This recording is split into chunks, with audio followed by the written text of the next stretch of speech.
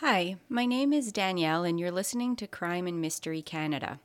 On this podcast, we discuss subjects that might be creepy to some and sometimes even frightening. Some of our episodes will deal with serious subject matter, while others will be more lighthearted. Please keep in mind that I am not an expert on any of the topics I cover, just an interested party, and as always, listener discretion is advised.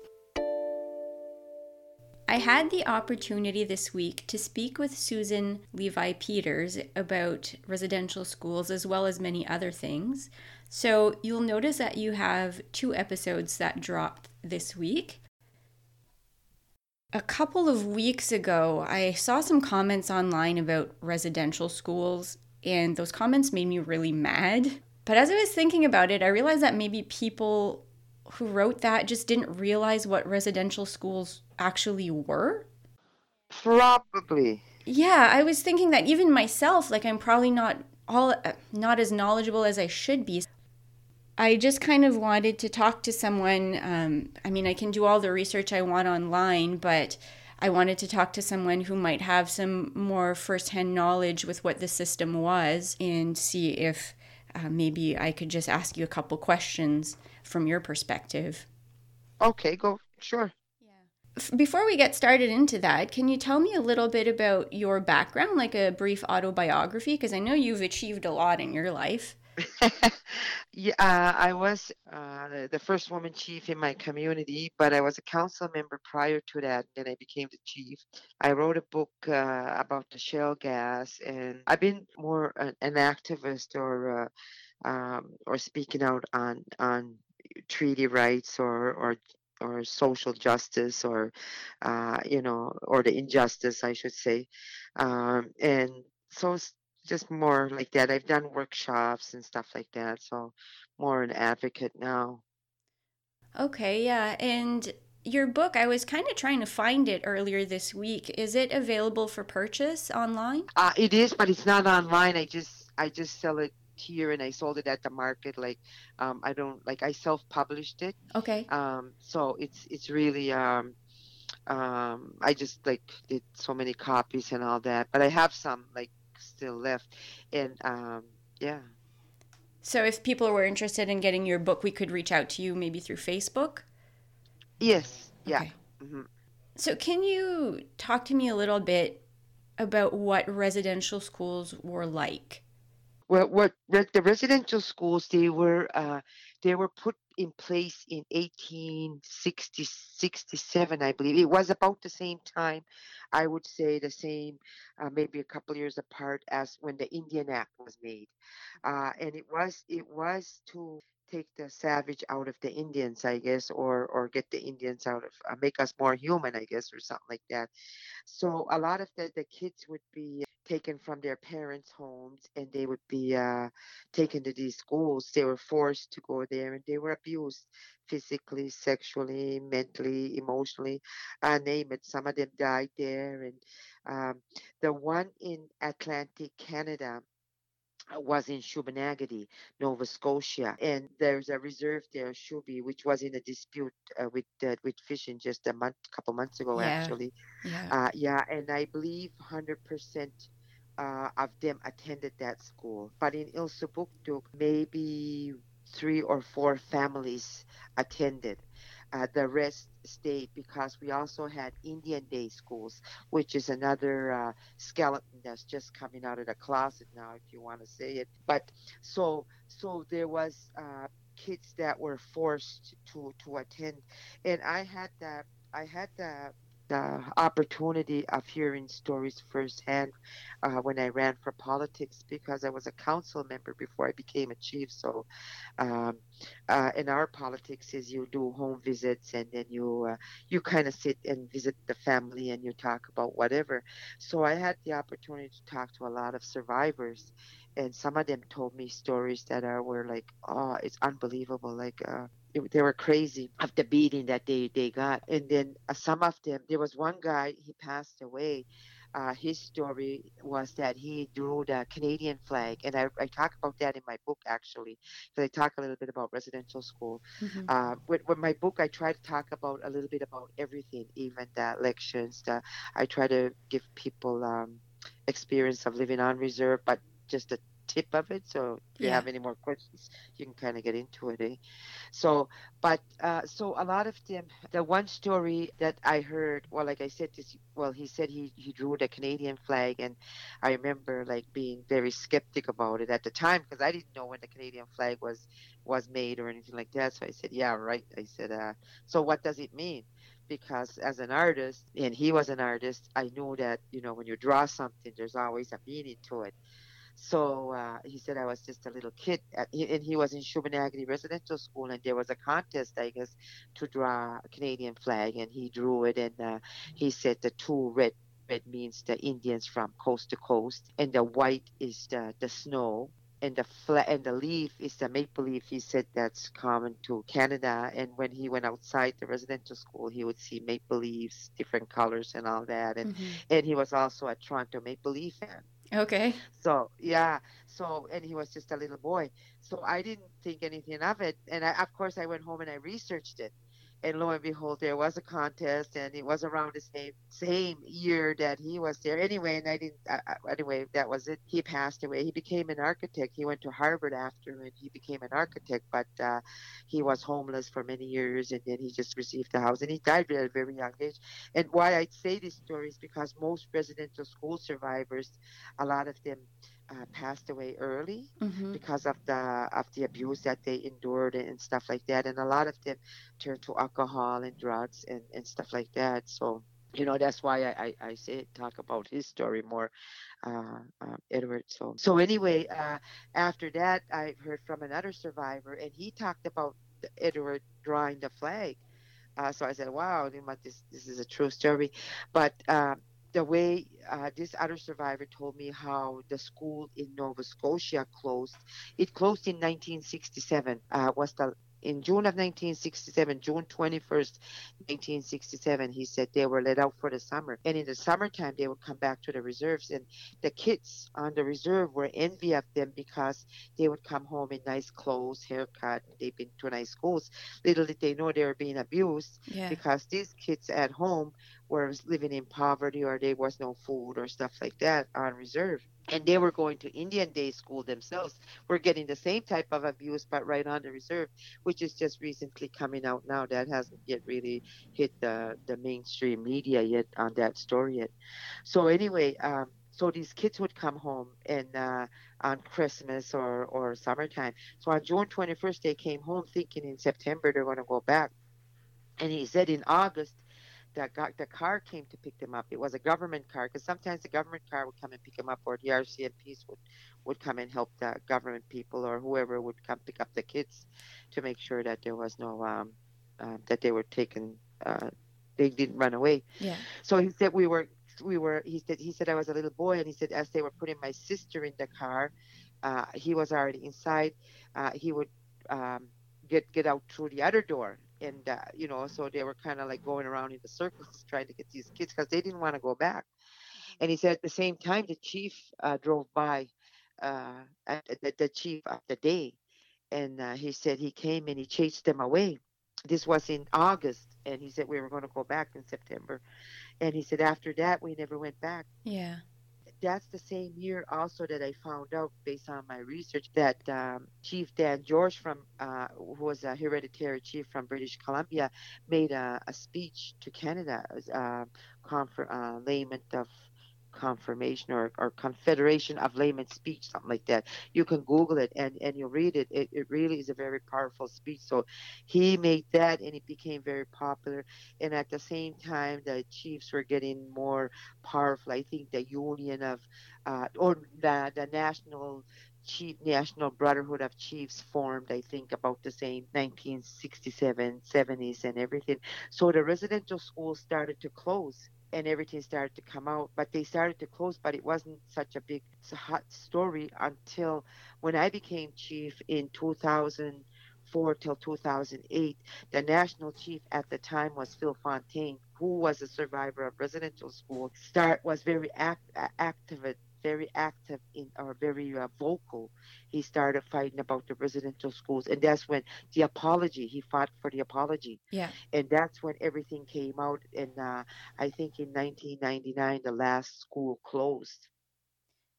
But the thing is that the abuse that happened in these schools continued in our communities. And I always said that they closed the schools, but the federal government we're still getting the abuse. It hasn't stopped. And only I just realized why now when I did my Indian day school, why I was feeling that. A lot of these survivors, their kids, a lot of them don't finish high school. They Mm-hmm. don't force them to school, or they don't force them to church.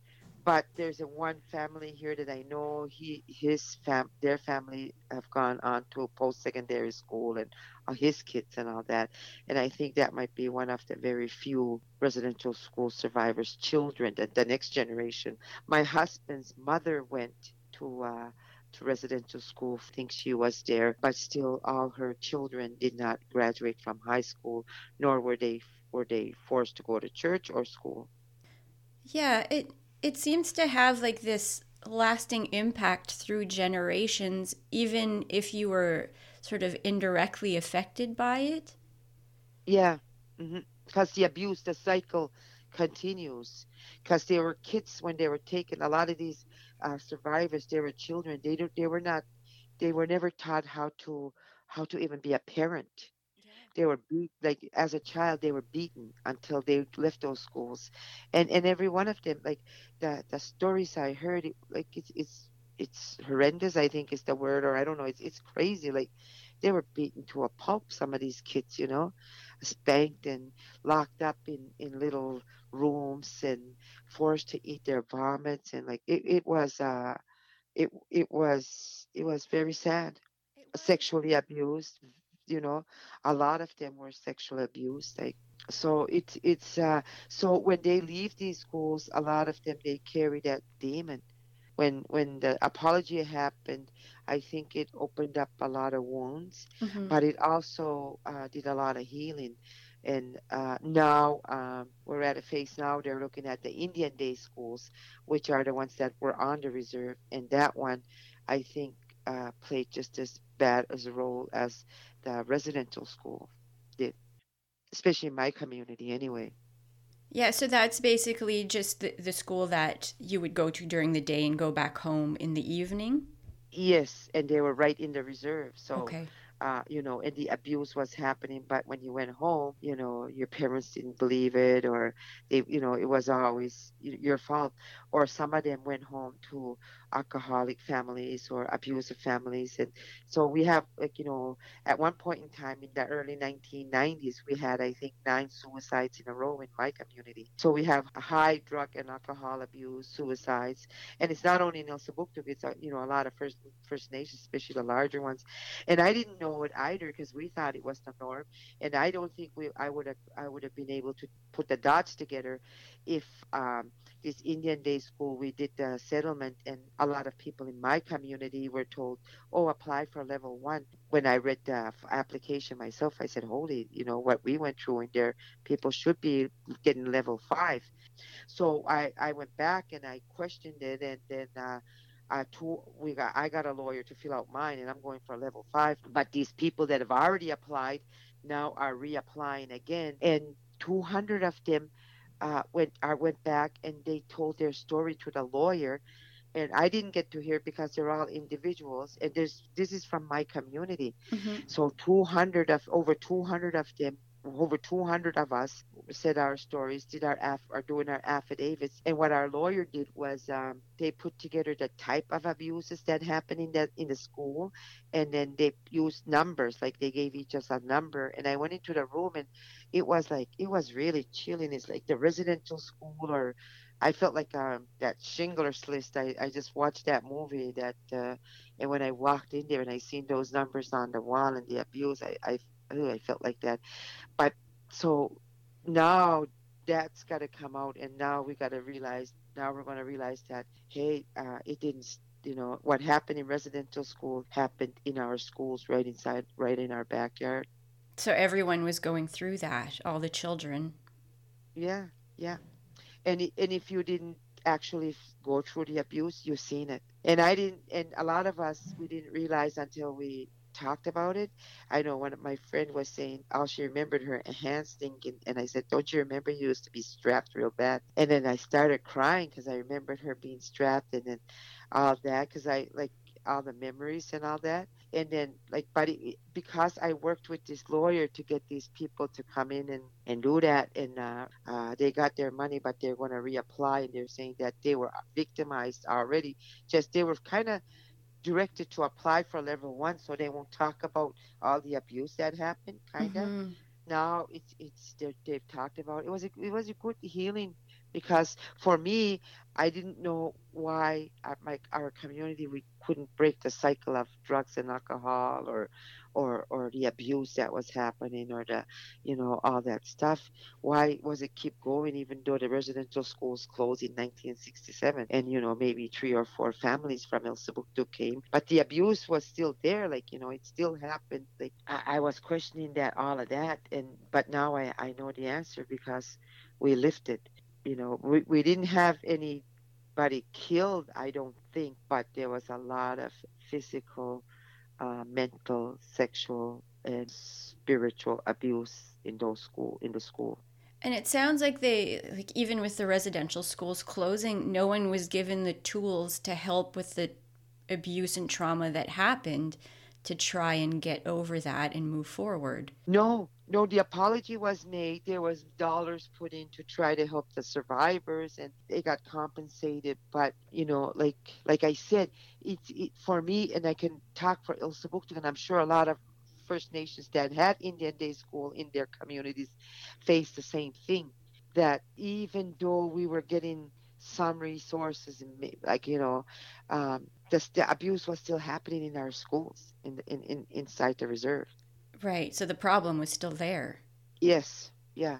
Yeah. The problem was still there, and it's still there. In fact, for me, we took our daughter out of high school.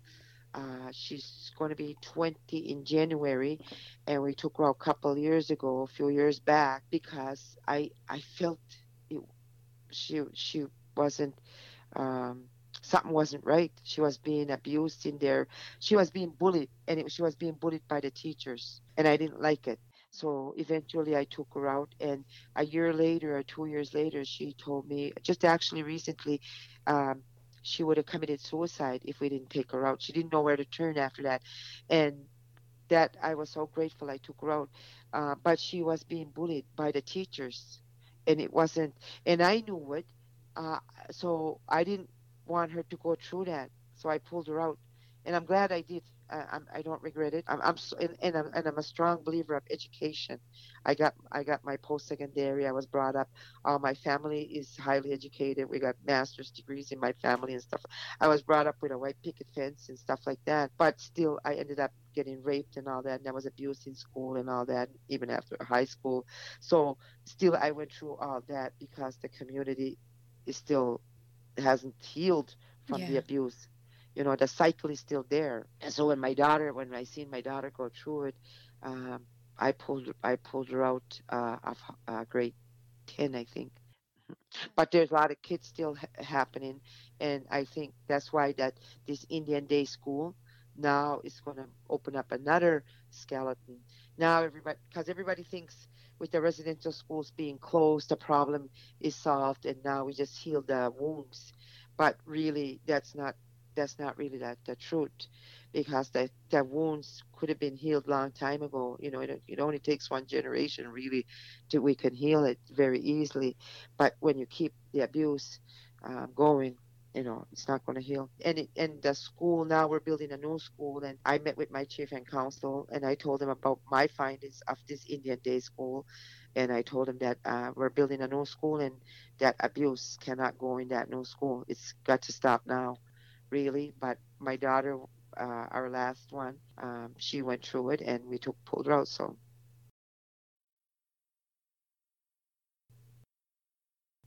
The Truth and Reconciliation Commission called residential schools a cultural genocide, and you mentioned that a little bit earlier, how they were trying to remove people's culture, essentially. Hmm. They were not allowed to speak their language, our language, Mi'kmaq. So a lot of them, um, they lost their language. A lot of lost their language. They were not allowed to practice their spiritual, like they had to be baptized, be Roman Catholic. But Roman Catholic for us in the Mi'kmaq, that was our will, because as Mi'kmaq, we have a peace alliance. We had a peace alliance with the Pope dating back in 1610. So we had a treaty when the Pope was the big king of the United Kingdom. So we have a peace. So for us, at one point in time, there were no priests. I think it was like 70 years there was no priest in this area. So we kept the prayers going. So, it wasn't, I don't think it was forced upon us because we had our churches and everything. So it was more, we, it was something. And when I look at both religions and I look at both the history and everything, there's no, even to this day, our culture, some churches don't allow the smudging and all that. Our church, we do it.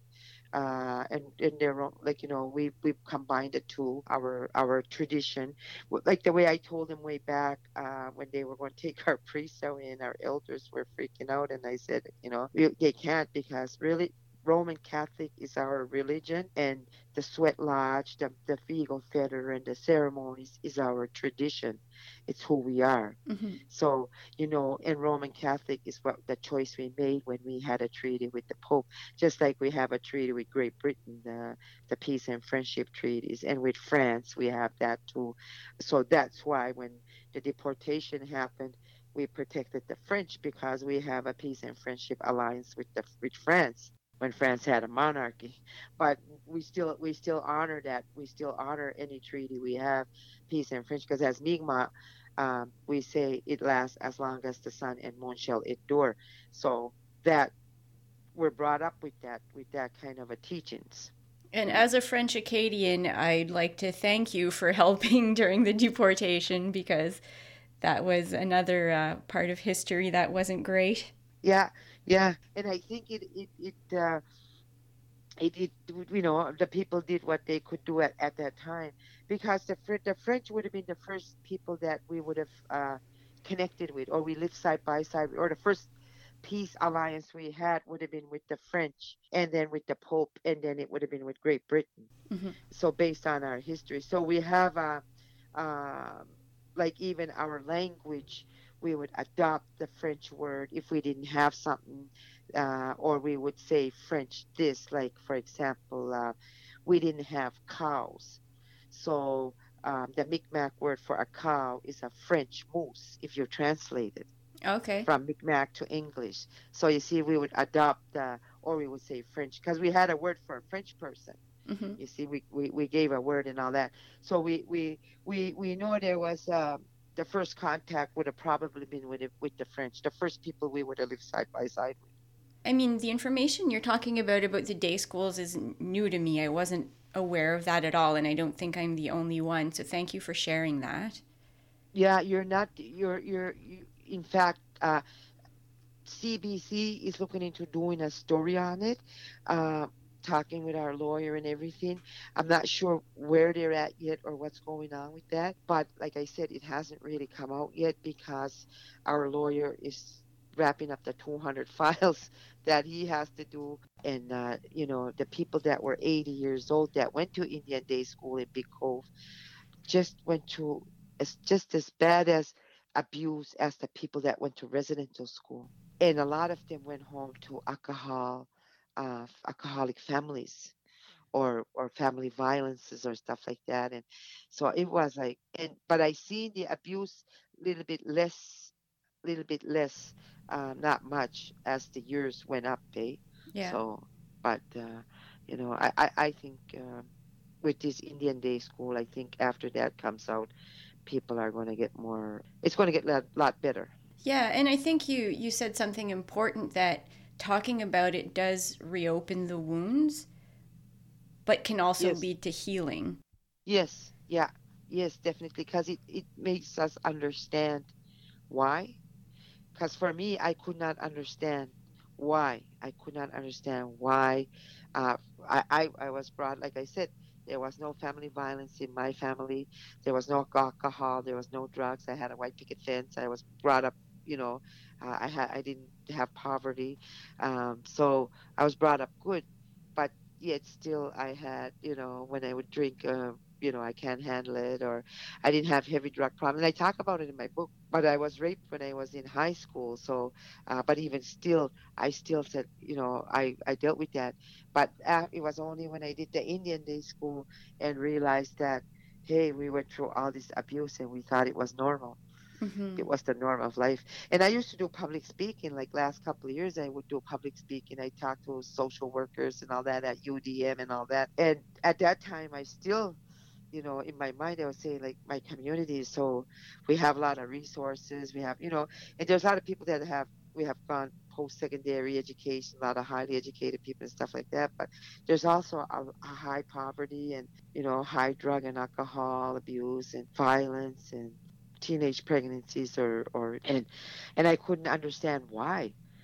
And now I know why. It's because the abuse is still happening in our schools. The kids are still facing it. So we have to, the only way to do that is to talk about it and face it on and then move on and stop it.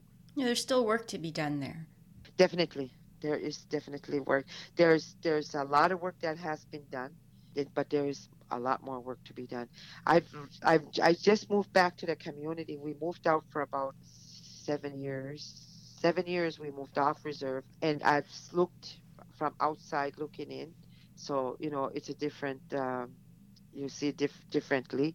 I've done a lot of healing myself personally, and we've just moved back now. So I don't know too much the state of the community, but I do know that based on Facebook and everything, there's still a lot of high drugs and stuff like that. And um, you know, I'd like to. I'm going to go in and find. I'm going to see more statistics. I'd like to see more statistics. They did build a new child and family center, so I'm figuring there's must be more kids in care Mm-hmm. if they can afford a building like that. So I'm thinking there must be something, you know, something hasn't changed yet. and Yeah. and I know that there's a very big huge backlog of housing. I'm living in a camper right now, but I'm hopefully we can build I mean get our house all done before, right? And we're lucky it's still -1 and +2, so Yeah, it hasn't gotten very cold yet, but it's no, definitely no. So coming. yeah, so we're kind of lucky, but because if we live on reserve, we're homeless. And there's a lot of reasons behind that. And even if we went to the bank, we cannot mortgage a house, even if we do qualify because we live on a reserve unless the bank. Like there's a whole things in there that and those are the things that need to be fixed too. There has to be a lot more opportunity for my people. Like I was just telling that to my husband. Like I see a lot of young people that are educated and they're just bubbling in Big Cove, and they just want to go out there and do something, like Mm-hmm. exploding to do something positive, and but they're stuck in this rut, and somebody just needs to go and you know pull the plug a little bit and give them that opportunity. And I think, guys, it's going to happen soon. So creating opportunities for them to go out and sort of prove themselves and use their knowledge. Yes, like, and it's hard when you move off reserve. I can tell you that we lived on reserve all our lives, and we moved off reserve. It was the worst 7 years of our. Well, I can't say it was. Yeah, it's a good learning experience. We had a lot of learning experience because you're not taught how to mortgage a house. You're not taught all this stuff when you live on reserve. So I have a lot of respect for non-natives now. I know how tough it is when you guys, when you hit rock bottom, you lose everything, Mm-hmm. and that's it. So when that Digby, even the battle that happened in Digby, I had more empathy. I can see more empathy with the French fishermen having problem with their losing their livelihood too, because they won't have nothing. And us Indians, we can go back to our reserves, although it's not a millionaire's life, it's a poverty life, whatever, but still we have the land base and we could build and whatever. There has to be a balance somewhere where you can't take the livelihood away from anybody, including the Indians, because we're tired of living in poverty too. So that's part of the healing, in taking away the residential school syndrome and all that cycle and all that stuff away. It all boils down to all that. We had, like for us, like you said, the last 7 years, we learned a lot, we struggled a lot, but we met a lot of wonderful people, and we know that what's going on reserve is wrong, Mm-hmm. and we know that there's people out there that we're not alone, that we're not alone saying that it's wrong. And now when this lawyer came in and talked to 200 of my people, um, one on one. And I didn't hear their stories because I can't have preview to that because it's like lawyer client thingy, Yeah. unless they tell me themselves. So, um, the people came out and you could see it, the relief. And some of them even said, it's good that finally somebody is believing us or somebody's hearing our story, Yeah. if anything, that's good that their stories, even for me, it helped with me. Yeah, and I mean, sharing your story helps other people understand as well, because people from the outside might look in and not really understand why things are as they are. Yeah, because a lot of people think, non-natives thinks we get everything for free, and you know, but poverty is free, you know. Yeah. So, so even whether you live off or on reserve, poverty is free. Mm-hmm. So yeah, if you want to look at it like that, but and then when we move off reserve, we don't get any help. Like we're automatically told go back to the reserve, or you get jobs on the reserve, and because it really is. And then language, we don't have French. We don't speak French, Yeah. and New Brunswick is a bilingual language. So when we move off reserve, it's like we don't have chances with jobs on that. So I keep telling them you got to teach the kids how to speak not just Mi'kmaq but French and English. Mm-hmm. Because and some now a lot of the young mothers, that's what they're doing.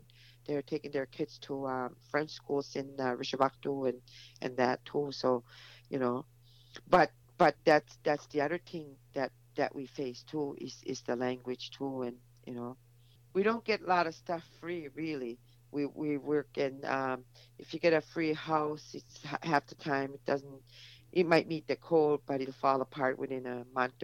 And a lot of time is one house, families, four families live there, so they depreciate faster. And it's just like, you go like when I last 7 years, like I said, when I lived off reserve, when I drive in Big Cove, I would think I was going into a ghetto Mm. and I love my community. So now I'm back and I've got, you know, like good positive dreams, and I've met a lot of good people, and I've learned the outside how it works and everything like that. I'm not saying it's been the worst years. It means because we struggled. We didn't know how to live like we learned how to live like a white person or an immigrant. That's the other thing. We related more better with the immigrants while we were living off reserve. Well, I can see that because if you weren't taught, like you said, like how to Yeah, get a mortgage and all that, that's all brand new. Like there's a steep learning curve there. yeah. It's a culture shock. Yeah. It's a culture shock. And for me, I had some already, because when after high school I moved to Toronto, Mm-hmm. big city, and that's where I went. But that was like I just got raped, and a month later, 2 months later, I moved to a big city. So I was a wounded animal, and I talked about that in my book. So all of that, but my parents were there with me at the time. I was young, but now as an adult, when I moved out, there was nobody, and it was a culture shock, and you do what you got to do, and holy, holy. Yeah. Yeah, so that's why when the Digby happened and I did an interview, like I said, I'm not mad at the fishermen, Mm-hmm. the French fishermen, because it's scary when you're out there and you're going to lose your livelihood. Us Indians, we're just tired of living in poverty and we want better livelihoods. We Yeah. want a better life. So the government has to come in and kind of work through that, and then you have to deal with, like, you're dealing with people. And when you deal with French people, you're dealing with people that have also have fear in their history after deportation. See, a lot of French people don't even know their history. Like, they had to hide their culture, their French, their tap dancing and all that stuff. Hmm. So they would have to sit at the windows as if they're just sitting there playing their little music, tap dancing away. And if the British walked by, they wouldn't see them dancing. They would just see these little French, their hits. You know what I mean? Yeah. Because they had to hide it because they couldn't do their culture thing too. So they have a history, and then they have the deportation and that fear, and that's generations is still there. Hmm. Regardless, you still have that little fear. So, and that survived because my grandmother was French. She was adopted on the reserve. I was reading about survivors of the residential schools talking about how important it was to them for their healing to reconnect with their culture. Yes, yes, it's very important. I can so much relate to that because I remember I went to rehab in 1991 or 92, and I didn't have I never got into any heavy drugs. I only did marijuana in my time, but drinking, I would drink, but I wouldn't drink every day. It was at night, but still, like I said, I was raped in high school, so I had to probably I dealt with that issue Yeah. at that time. So I ended up in rehab, and it was in rehab that I learned the sweat lodge, the ceremonies and all that, and and it and that was my tool. It gave me pride, Hmm. and that was my identity. Because growing up, we went to church and we didn't do all that even on the reserve, because there was a band by the prime minister going back in the 1800s that we couldn't do our drumming, dancing, blah blah blah, all that stuff. We couldn't do all that traditional stuff, so we never learned it. In When I was younger, when I was in like elementary, in our schools here, we would make our Indian dresses and all that. I still even have mine when I was in grade 7 as a school projects and all that. Like that was taught in our schools and all that, but never really taught the drumming, the spirituality. I think is the word, Yeah. the spirituality of our culture, until I went to rehab, and that was when I had the tools of surviving to survive. Yeah. And when I would hit, if I had mentally, like, start getting negative thoughts, that's when you smudge and you get back to your spiritual. That helps So it very gave you much. something to turn to in difficult times. Definitely, yes. And I can see the survivors of residential schools um, using that, and now it's taught in our schools too, in the reserve, like they do, I think, smudging and stuff like that. They do even take the kids to sweat lodges now and stuff like that. But back in the 1980s, 1990s, when I was a teenager and all that, I think we just had our 30-year anniversary for our powwow. We Okay. had our first powwow like 30, 40 years ago, after it was banned. So it's just starting to come back, our culture. We're starting to share it more now. Even our history, we're talking about it more. And I think it had to do a lot with the residential school apology. I think when that was made, the only thing I remember after the apology was made, and maybe a couple years later, even to this day, I always said that, they apologized, but they didn't stop the abuse. Mm. And now I understand why. Because it was in our schools, in Indian day schools, and I didn't know it. So they just You looked like know, at a little part of it almost. yeah. And they still even do it in our government. They dictate to our government how we govern our chief and council. And I talk about that in my book too, like how can they corrupt it and stuff like that. So, we face corruption, and I think that's the biggest thing that needs to be eliminated of everything. We could talk about all the abuses and everything, but if we have corruption, then there is not going to be you're going to have poverty, because yeah, corruption is too expensive, that it cannot afford. It'll corruption causes poverty. Yeah. Oh, for Yeah. sure. Yeah. Yeah. So that's why a lot of it is in here. But the federal government plays a role in making sure that it's there, and so that Indians are poor and what. So us, we have to stand up as Indians, and stop it. And I think now in El Subuktuk. We're heading there. We're slowly. I think this Indian Day School thing is going to, like I told the chief and council, we all went through it, and I think it's now the time is for us to close that chapter and move on. Yeah. So when I was in school, when they taught history, most of what we learned was French Acadian history. But one thing that was missing, I think, quite a bit, like residential schools and things like that, weren't spoken about at all. Do you think No. it's important to teach that to children as part of Canadian history? Yes, I think so. But I think, at a younger age, you got to be more sensitive about it, Mm-hmm. you know. But yes, it has. It's just like the Holocaust, the Jewish Holocaust. I think it needs to be taught. It's our history. It's Canadian history. Mm-hmm. Just like the deportation needs to be taught. I think it's what made Canada. It's what made us survive today, who we are. So, um, yes, and I think our kids, the next generations up, will will have a better understanding. I know in Ilsabuktuk there's a lot more mixed relationships now. Yeah. There's a lot more than they were even 10, 20 years ago.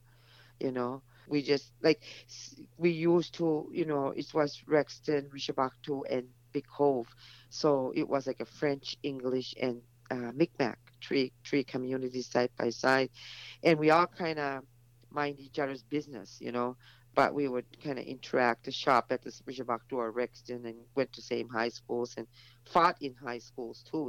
Yeah. But you know that's what it is, that's life. But now we become adults, and in fact my booker was a guy that lived across the river, did editing for me. He's an author, Jason Lawson. He wrote 10 big books or something like that. So like back, I remember when I first he wrote a book called Vision, his first book, and I was living inside the reserve, and I don't think I would have known the outside reserve if I did not get involved in politics. I got involved in politics in 2010. I think I ran in the provincial election and the federal election. So, but I still lived on the reserve, and so I kind of knew that's when I kind of got to know the outside, because before that, I didn't, like, people living across the river from me. I didn't know them that much, or I didn't know them at all, really, Yeah. because I was living on the reserve. I went to high school. I joined Indians. I joined some white people, like, a little bit in high school, but it was all, like I said, everybody mind their own business kind of thing. Yeah. So it was, but now I see, it's people are more integrated, or more, you know, They so interact more together. yeah, yeah, yeah. So it's getting there, but like I said, we need Ilsabuktuk does. We need to do a lot of healing. We've done a lot of healing, but we need to do a lot more. And there needs to be a lot, like, government needs to get, changes need to be made, especially in the housing and stuff like that. More opportunities for the people. Yeah. Yeah, because now that I see, even the young generation, they get empowered learning about their history of residential school, and we survived a lot. We really did.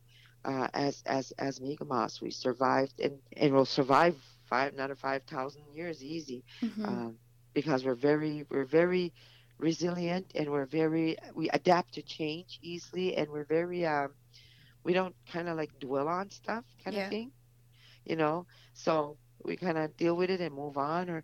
But like I said, it's I guess that's part of life.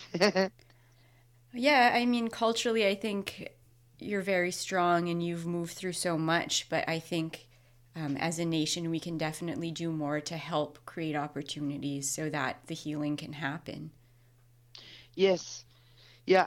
I realized, I see that a lot of people, um, have gone. Like when you talk to an Indian person that lived on the reserve all their life, if you're facing suicide, if you're facing death, if you're facing um, any kind of anything that negative happened to you, they probably already went through it, Yeah. and they probably will have empathy, because they've. That's, I always say, if you survive the res life, you'll survive anything. So, for people who are interested in learning more about First Nations history and culture in Canada, do you have any resources they can turn to, books they can read, documentaries they can watch, anything like that you'd recommend? There is really, you could just like I do a lot of research on like Mi'kmaq history and stuff like that. And then I have a lot of people that I talk to, and plus a lot that I was brought up with, and so I do a lot of mix of that. Mm-hmm. So, but there's a lot of research if you Google it and read on it, and then you kind of like get into it, and then you'll see people like Stephen J. Augustine. I think he did a lot of history research in this area anyway. But he does say there's Métis, and I disagree with that. I don't think there's Métis. I know there's no Métis in this area. Mm-hmm. Uh, you know. My grandmother was full-blooded French. She was adopted as a baby. She was given to an Indian couple in Big Cove, and she was raised. And I didn't even know it that I had any French blood in me until I think I was 30 or something like Oh, that. yeah. Yeah, and she was like only like 5 feet and walked to. She was a midwife, and she used to walk to Rexton, like that's like 20 kilometers, and to go get groceries. Like she lived to be like 93, and she was a spiky old woman, you know. Yeah. So yeah, so and we didn't know that. She wouldn't talk about it. Nobody would never. Although one of my cousins had blonde hair, we used to call her Blondie or Wedgewies, which means a French woman, Yeah. and she didn't like it. Like it was a, and I noticed that because I did research on the Acadians too, because of my grandmother, right? Mm-hmm. But I noticed that like around in this area, because they lived close to a reserve, um, if they wouldn't talk about if they had any Indians blood in them, they wouldn't talk about it. It was a taboo. Mm-hmm. We were savages. But it was the same for us too. We wouldn't talk about if there was any French blood in the person. It was a taboo. I think that was reason why everybody kind of stayed away and mind their own business. And I think that's the way it was brought up culturally. But when people needed help, we would get together, and that was proven in 2013 when the shell gas protest happened, and when it was people in St. Louis that asked the people in Big Cove to help them, and then we got together, and of course, because that, like I said, if the non-natives lose their livelihood, their land, and everything, they really have nothing. Yeah. So, so that's when we got together and we fought it together. So we still live side by side, and at the end of the day. Yeah. So we have to unite when we need to. We unite, and after that we go back to mind our own business again. Like neighbors do, right? Yeah, really, yeah. But going through that residential school, I say yes. It changed. It changed a lot of communities. Mm-hmm. Changed a lot of things.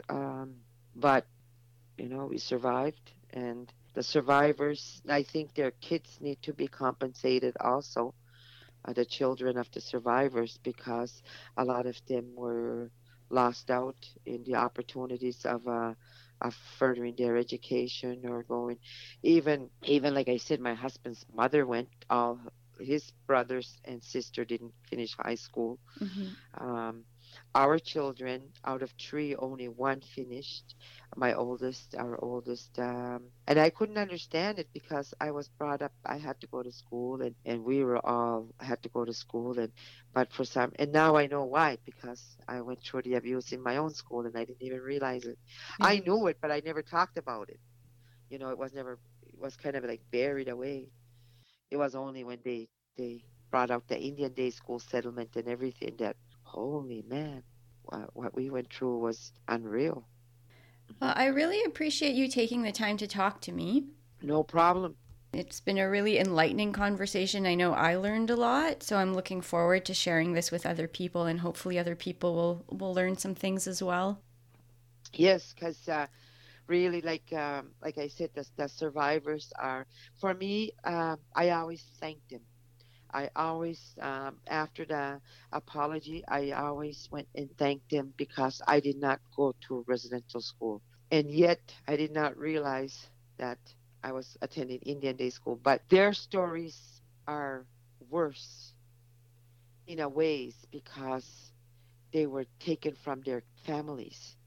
Mm-hmm. Us, we got to go home at night.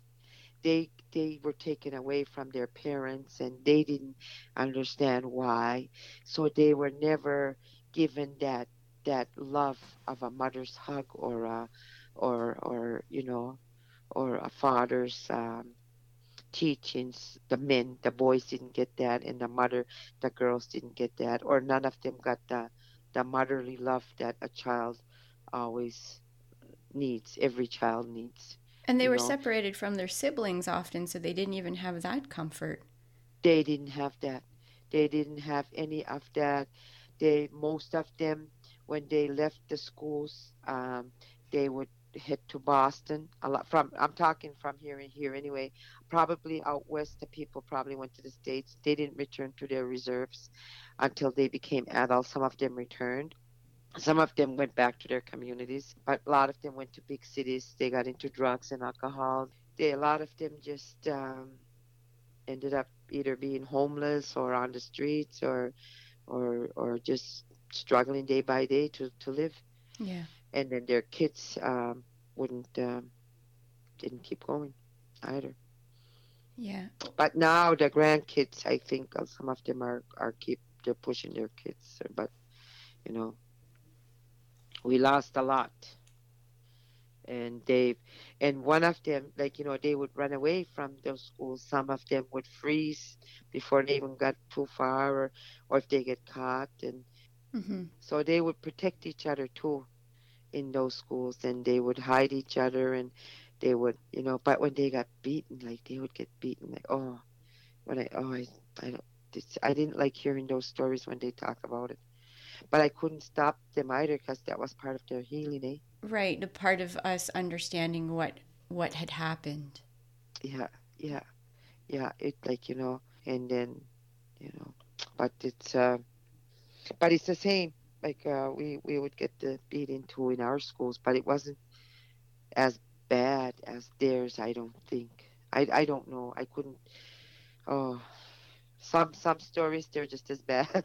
I'm sure they are. And I mean, abuse is abuse at one point, right? I was just going to say that. And just when you look at like a 4, 5, 6, 7, 8-year-old kid that does not understand nothing, you know what I mean? Oh, Yeah. I even want to cry. And to be taken from their family and the mother. Yeah, because I don't think I could handle that. I don't know. I don't know how these mothers handled it back then. And no wonder a lot of them became alcoholics, and a lot of them, what else can you do? Right. There's so much trauma. And at that time, you don't have the support system. The whole government is against you. And even in the RCMPs, when they get involved, then you really don't have nothing. You don't have rights then, Yeah. because so. And the government, that's who they would send. And that's why I just did an interview on that the RCMPs, we need to re recreate, not recreate it, but heal that whole department too. A lot of healing has to happen with that one. Yeah. And that's like a whole other topic. Yeah, yeah, but it's happening. And it was part of our prophecies for us. So we for us, something like this is not new to us. It's part, for me. It's good, because now it gives hope for my kids, Mm-hmm. my grandkids yet to come. And because my daughter just has a spouse that has a child, so I have one now. Yeah. Yeah. So but we it's going to change. There's because it's wrong, and a lot of people are talking about it now. And it's like you're talking about it. And yeah, so it's going to people now know. And my people, when I say people, I think I talk more about my people. Mm-hmm. We now know it's wrong. Mm-hmm. You know what I mean? Like, it's before, even if we said it was wrong, we were told it wasn't, kind of thing. So now it's more like, it's like what my some of the people said. Now somebody's listening to us, Yeah. or believe us, Yeah. kind of thing. Yeah. Well, thanks so much for sharing all of that. No problem. I really appreciate it, and I will get myself a copy of your book because it sounds very interesting. Yeah. And if there's any other questions, Yeah, I'll definitely let you know. And I do appreciate you taking the time. This has been one of the most interesting conversations I've had with anyone in a long time. So I really enjoyed it. Thank you. oh, no problem, no problem. Thank you for calling and telling our story. Like, thank you for even on behalf of the residential school survivors, because a lot of them, it took a hard time for them to even tell their stories, and then sometimes people they believe they're not going to be believed or stuff like that, you know, because sometimes stuff they talk about it's unbelievable. Yeah, for sure. Yeah, yeah. So, but it keeps the dialogue going, and it'll keep us. We'll eventually heal that wound, close that wound. I hope so. I hope so. All right. Well, thank you so much. And I hope you have a really good day. You too. Thank you very much, and have a nice day, Danielle. I appreciate everyone that took the time to download the episode. Every listen is appreciated. You can find us on Instagram at Crime and Mystery Canada. Join our Facebook group, Crime and Mystery Canada, or email us at crimeandmysterycanada@gmail.com. Thanks to everyone for listening, and have a good night.